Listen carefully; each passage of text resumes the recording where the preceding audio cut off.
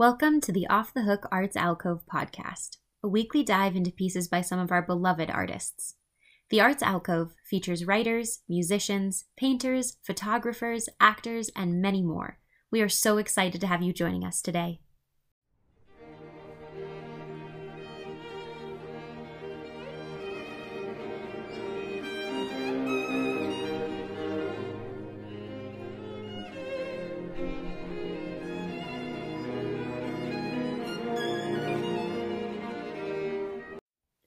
First, let's talk a little bit about Off the Hook Arts, which is a nonprofit based in Fort Collins, Colorado.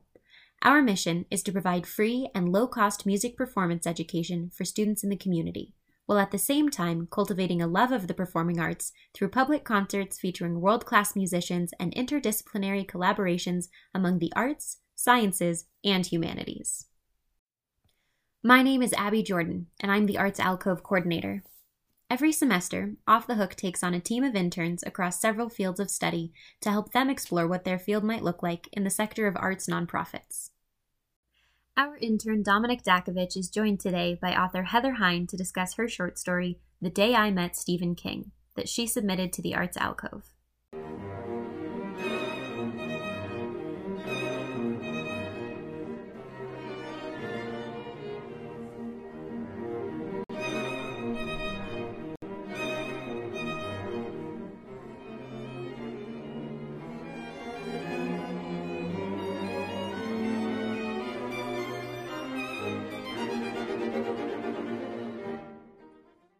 My name is Heather Hine, and I write and do a whole host of other jobs as well, but my new book, working title is Death of the Bachelor, and it's about a homicidal orthopedic surgeon who's taking revenge on women for being jilted on The Bachelorette, and some other jilts.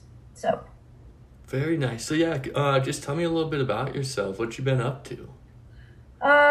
Since last March, I took a new job so that I could spend some time writing. So I've been working on that. I finished my manuscript for the first book in October and then participated in something called NaNoWriMo. That is a National Novel Writing Month. The month of November, writers all across the world are encouraged to write a book.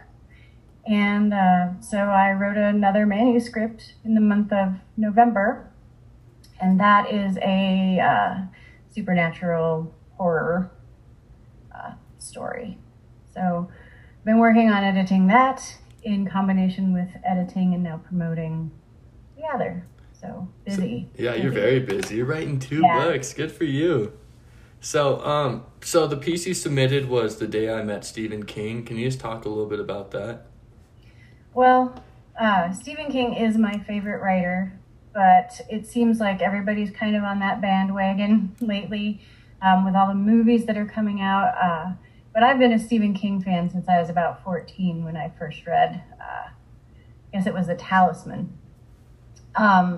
So obviously my dream would be to meet Stephen King, but I didn't want to put that in there. So the gentleman, I seem to write middle-aged men pretty well.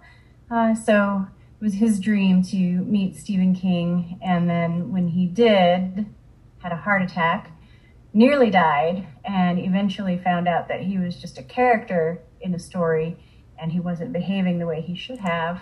So all these strange things were happening to him. And he finally was just drawn to go to Maine, go to Bangor, meet Stephen King. He kind of broke into his property, and as soon as they shook hands, he went into this purgatorial netherworld where all of Stephen King's characters go after they've been killed off. So why do you think writing men is more your style? I'm not really sure, but I think a lot of what I write just seems to capture, it seems to warrant itself from coming from a man. I guess it just seems to come naturally, although, I have written some other things, but I think most of my first person stories are from the point of view of a dude. Do you put yourself in that character, or is this character completely separate from your own self? The characters are separate from myself. Some of them are based on, some of my personality characteristics, but I find that when I write a story and I complete it, there's this mourning period because the characters and I have gotten so close. They're like friends of mine, and I feel the same way after I finish a really good book that's long. I'm like, I don't want it to end. These have been my friends for the last, however many months it's been, and when I abandon that work for a little while, there's an emptiness that happens. Yeah, well, my favorite part of the short story was how the guy had to eat all healthy foods. I thought that was super funny. Very relatable. Yeah. So, and I don't write a ton of humor, but this story, it started out to be something scary, and then it just became funny. And that's one of the things I like about Stephen King's writing is that even in the most horrible situations, there's some way that he can inject this self-deprecating humor for the characters that I just love. So I like that style of writing. So you are in the horror genre. Would that mean you're a pessimist? Would that mean you have scary thoughts? Or what? Why'd you pick horror as your genre? I read a lot of horror, and we write what we know for the most part. But someone asked me, where do you get your ideas from? And I wrote a whole blog post about it. And, I'm not really dark, but when I see something happening, I can imagine how that could be twisted and turned into something that's horror or thriller related. So for example, if I saw a woman in a grocery store whose kid was acting up, my first thought is, I'm really sorry for you that you're having to do this and go through this, because I have kids and I get how that works. My second thought is, kid, why are you giving your mom such a hard time? And then my third thought would be, I bet that's not even their mother and they're screaming because they're being kidnapped and they're going to be dragged into someone's basement and held and tortured. So I see those scenarios everywhere in my everyday life, and I always can look at that twisted part of how it could be. So, do your kids read your books? They haven't yet. They have read some of my short stories, though. I have two 18-year-olds and a 14-year-old. The 14-year-old hasn't read my stuff, and a lot of it is, the most current manuscript that I'm working on finding an agent for is way too sexually racy for me to feel comfortable with them reading it. So I also write erotica under a pen name. Don't ask me what it is. I was just about to ask. So. But I've gotten some of those published as well. And I did have to take it down a couple notches for this particular book because some of it's just too explicit. So is it fun writing like that, or like do you feel it when you write that, or? Oh yeah, I have, and this may be TMI, but I've turned my own self on writing some of this stuff. So that means it's good. And the reason that I even started all of this, I've always written and enjoyed it, but my husband started harping at me, and finally he's like, I don't want presents for my birthday. I don't want presents for Christmas. I want short stories from you. I was like, okay. So that's kind of how it started. And then he kept encouraging me, you really need to write a book. And I had never been able to conceive of a big story from beginning to end. So I took some classes last year at how to structure a novel and the pieces that are included. And it's interesting because novels and even movies are very formulaic, and the good ones follow a certain pattern. So that was really a revelation to me. Some people are called pantsers, and then there's planners. So people who are pantsers write by the seat of their pants, and they don't do a lot of prep. But I'm a very, very meticulous prepper. So I have an outline that has all of the aspects of the story really clearly defined. And then once I'm finished with that first write through, I don't go back, I don't look at anything, I just spew it. Then I go through the novel when I'm editing, and I have index cards for every scene in the book. And then I'll write down, here's what is happening. Here's what needs to change. Here's a plot hole. I mean, they're all over my wall. So I take this picture behind me down, and every scene is plotted out on the wall. So how did you get your idea for your first book? Well, I used to actually work as a CNA many, many years ago on an orthopedics floor. And then here in Colorado, I worked for an orthopedics clinic for a while. And doctors can be very pompous and godlike. So I thought, what if a doctor decided to become homicidal? So the character in the story is a very, very meticulous man. He's neat, he's tidy, he's very attractive. I kind of had Michael Fassbender in mind if he had played a character, if it was ever made into a movie. So my biggest hurdle was like, how is he going to kill people and stay tidy? I couldn't imagine him, going out and digging a grave or chopping people into pieces. So he kills these women in a way that it seems like overdose. So there's this rash of overdose that are happening.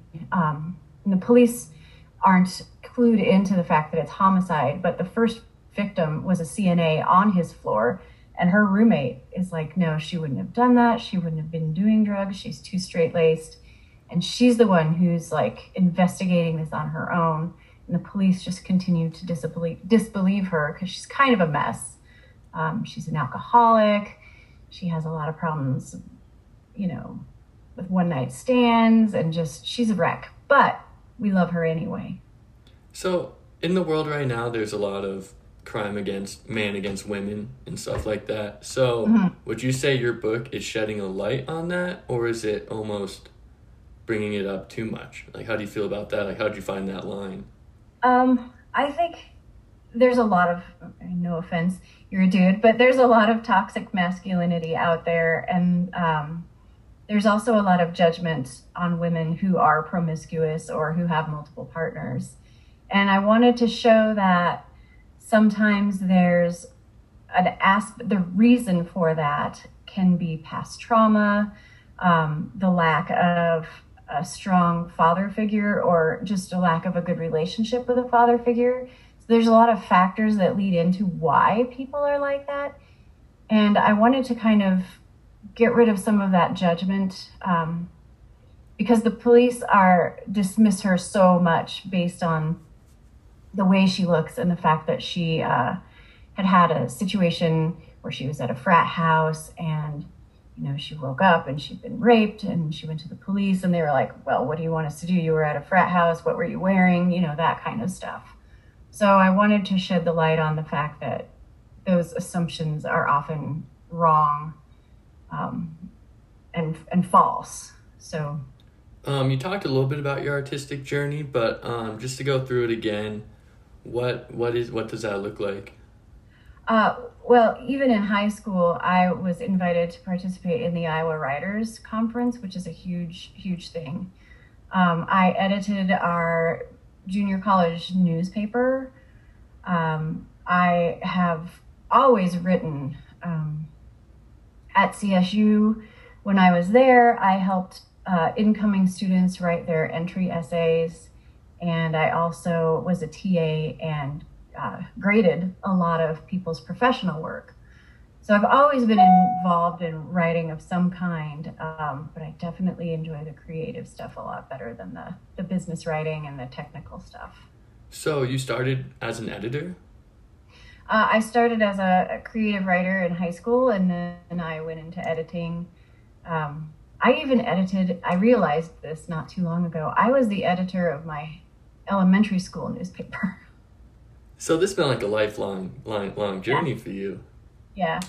And I've always been a voracious reader, especially in the wintertime when I'm not gardening and working outdoors. I allow myself to just cozy under the blankets and spend most of the winter hibernating and reading. So do you feel a sense of relief when you finish a book, or do you get sad because you are done talking to all those characters? It's both. So when I finished NaNoWriMo, I had a goal for myself that if I finished by my daughter's 18th birthday, which is November 28th, that I would go with her and get a tattoo. So I did finish 2 days early. When I set a goal, I'm pretty good about completing it. So I got a Stephen King related tattoo. Because the horror novel is definitely takes some of that flavor from Stephen King's work. One of my favorite books by him is called Duma Key, and it's a fictitious place, but it's based on Casey Key in Florida. So I actually visited Casey Key in Sarasota 3 times to do research for this book because I wanted it to be authentic, and I'm really drawn to this place. It's a quiet, peaceful community, and it's full of like famous people, but the people who live there don't make a big deal out of it. You know, they're very respectful of their time and their space, and so I thought, why not write a story about a writer who lives in Casey Key? So actually, speaking on that, in the short story, you kind of said some of the places where Stephen King wrote about was kind of mundane. But you don't feel that way. So have you seen those places you wrote about? Like, how do you feel about those actual places? Well, I grew up in Iowa, and I spent a lot of time in Iowa City, which is the place that my first novel is based. I feel like if I'm going to write about something, I have to know the place. I need to know the setting. I need to know those tiny details, like where would somebody go for lunch? What's the name of the street in the shopping district? What are the street names? Because I want it to be authentic, and I want the readers from that area to think, that's my place. You know, this is where I live. And I wanted it to resonate with the reader so that they would feel like they could be immersed in this story and be a participant in it. So what inspires you the most while you're writing? I went to a conference, and there was a woman named Lisa Hawker there, and she's a thriller writer. And she explained that when she writes, she starts with throwing a pebble at the protagonist, and then she throws a rock, and then another rock, and then a bigger rock, and relentlessly torturing basically these characters and putting up these insurmountable obstacles. And Stephen King in the book On Writing mentioned that you need to let your writer know that you are willing to do anything and everything to your characters. So I took that to heart, and my poor protagonist in The Death of the Bachelor endures a lot in order for her to overcome her personal flaw. And so there's an external conflict and an internal conflict in most good stories, and she has both of those. So she's trying to get over her feelings of worthlessness and her powerlessness, which I have experienced in my past. So in order for her to actually overcome her situation, she has to overcome her own personal flaw first. So that's like the catharsis that she experiences. So in this book, we're more focused on the woman than we are the murdering doctor? Yes, it's all from her perspective. It's third person. So it is from her perspective, except for the interludes that involve the doctor and his victims. Those are told from the victim's point of view. So they're all smitten with this doctor and vying for his attention and thrilled when they get it. And he takes them on these dates, kind of like you would even in The Bachelorette. And then he seduces them, and then that's their last ride. And they don't even know that it's happening. So I wanted it to be a clean death that he could walk away from and be, not suspected. Because no one suspects an upstanding member of the community of being capable of any crimes like that. Oh, of course, yeah. So when you're writing, you've done first person and third person. So do you like the knowing everything that's going on, or do you like the idea of only knowing what one person's going through? Well, I think sometimes third person is more difficult than first person because even though it's an omniscient point of view, you still need to write from one person's perspective. So you can see everything that's happening, but you keep it from one person's kind of perspective. So you can't do, it's called head hopping. And some authors are able to do that effectively, but as a new writer, I didn't want to take that chance. And there are times in the manuscript where I had slipped into other people's heads. So when I sent it to my editor, she had to point those things out to me. And she's like, oh, you've got, the sidekick's thoughts in here and you need to dial that back, and you can't really include that because it's head hopping and it confuses the reader a lot. But it's difficult.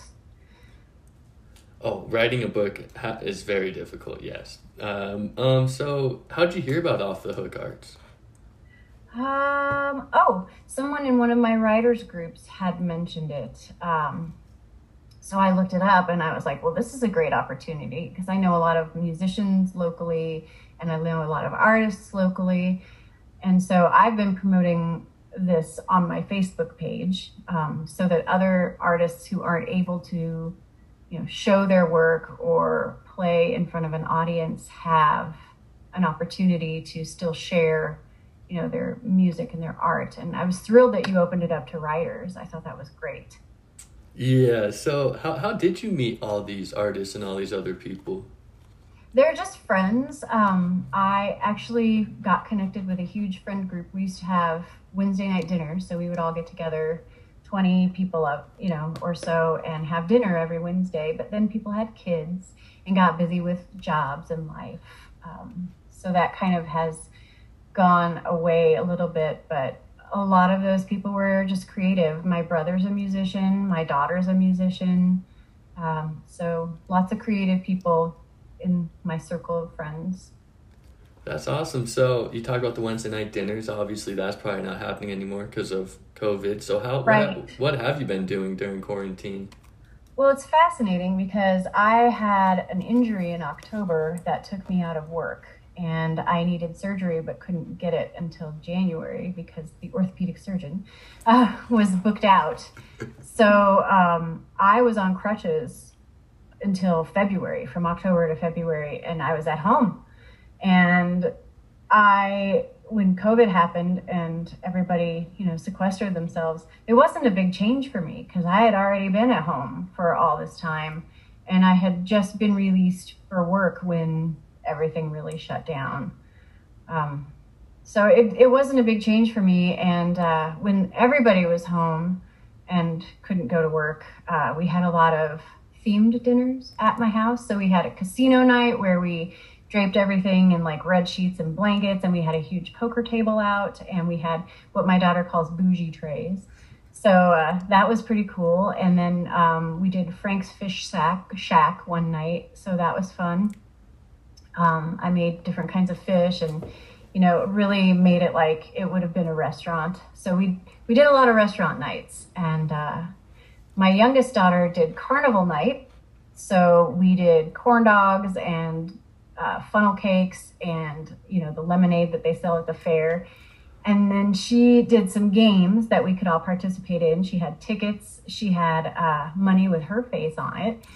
And then she had rides, and I was like, how are you going to do a ride at home? But she got a YouTube video of a roller coaster and the rolling desk chair. So you'd sit in the desk chair and she would steer you in whatever direction the roller coaster was going. So I thought that was brilliant. And then she would put on a video of a Ferris wheel, and she had the piano bench sitting in front of the computer so you could ride on the Ferris wheel. So that was cool. So, that's kind of how we tried to make our time at home interesting. But then when I wasn't cooking, I was definitely writing. So have you felt a lack of anything during quarantine, like a lack of curiosity or creativity? No, I don't think so. Part of me wants to write something from and include some of the aspects of the pandemic, but I I'm kind of waiting to see how it pans out first. But I do have an idea for a dystopian novel based on several plagues that have gone through, and the government decides to just sequester everyone and gives them like an artificial, like a robot that they can put their consciousness into and go out. And then strange things happen, but we'll see about that one. I'm not sure that I'm ready to embark on that journey quite yet. But I do have an idea for the next NaNoWriMo, so I'm pretty psyched about that. Oh, that's sweet. So what do you think the world will look like in 5 to 10 years with your type of thinking? Well, I don't want to get too political, but I am very concerned about the future, particularly for my kids and what kind of world they're going to end up in. I'm kind of pessimistic about the future at this point. When we had kids, I thought to myself, we thought for a while, why would we bring kids into this world?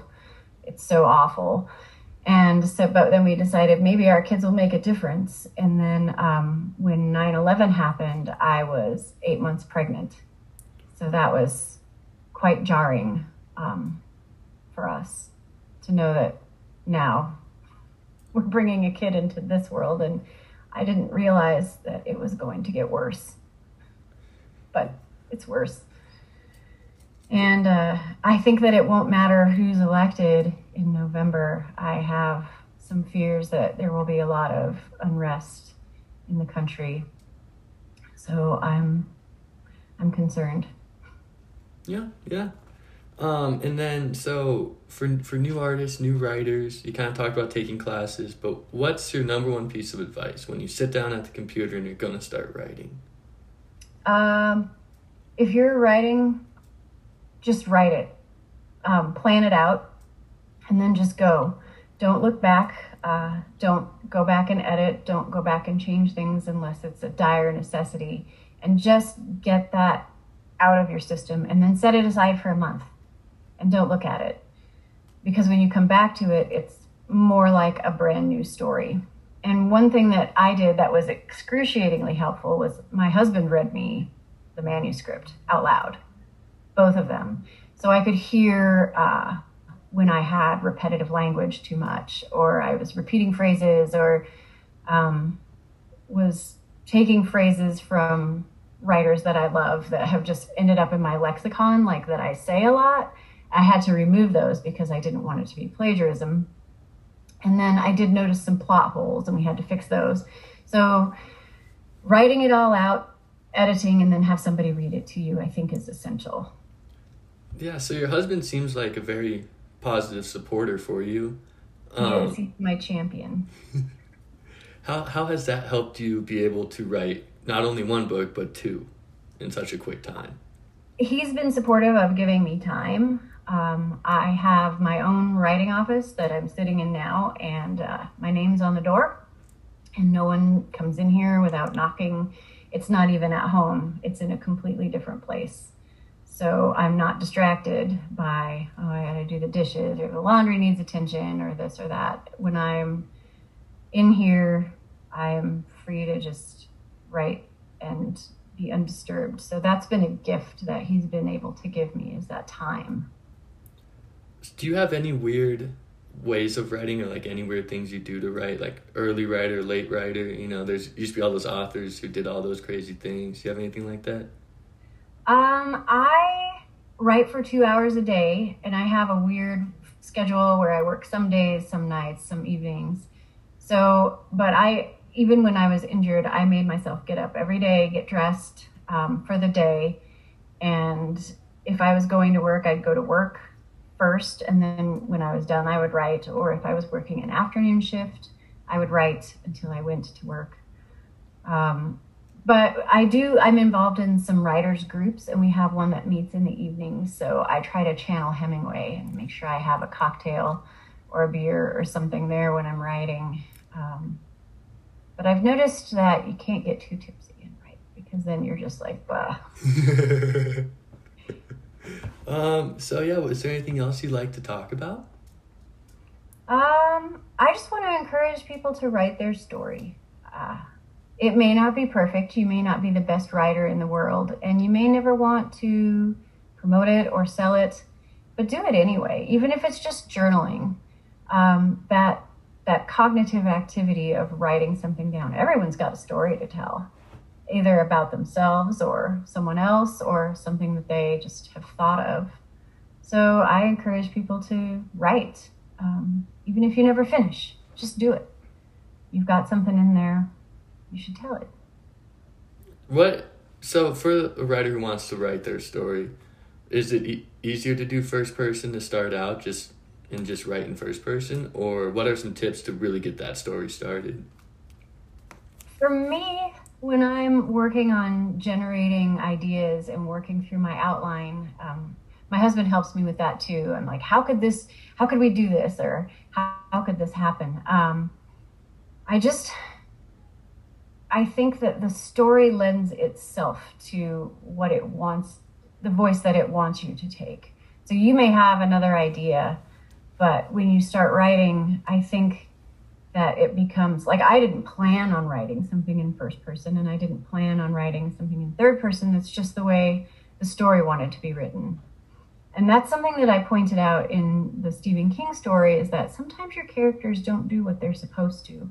And sometimes you just have to follow them to wherever it is they're going, even if they're misbehaving.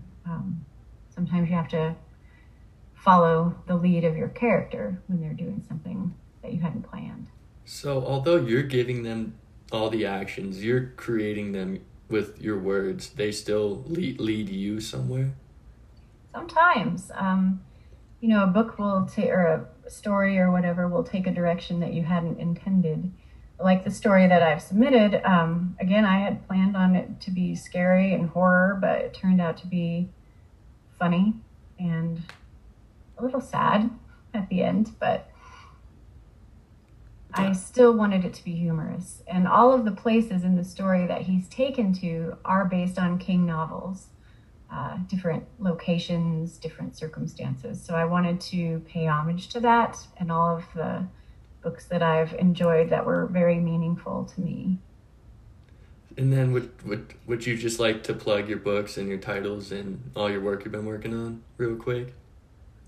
So the book that's out there that I'm searching for an agent for is The Death of the Bachelor. That's the working title. Oftentimes they're changed upon discussions with your agent and editor. The second one is The Rider and the Wendigo. So it's a spirit that is hungry. And that also involves a lot of death.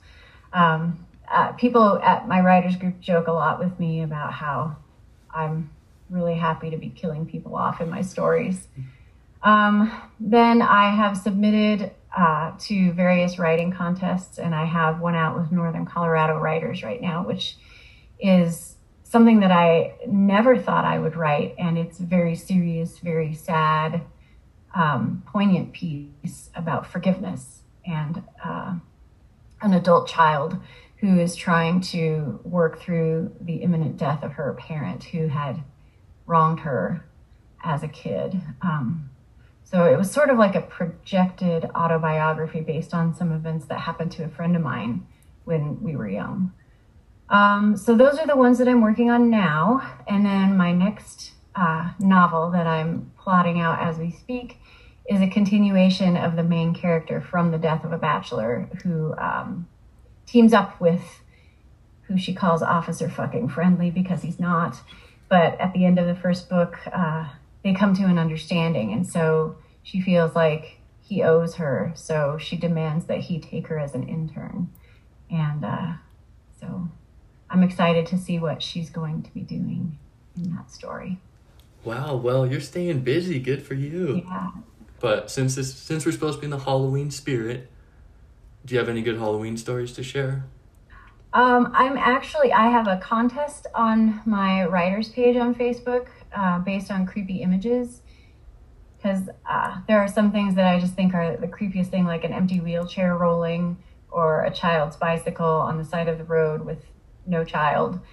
The contest is tell me your creepiest image, and I will be writing a Halloween story based on what the voters decide is the creepiest one, and then I'll be sending that to the person who had the idea.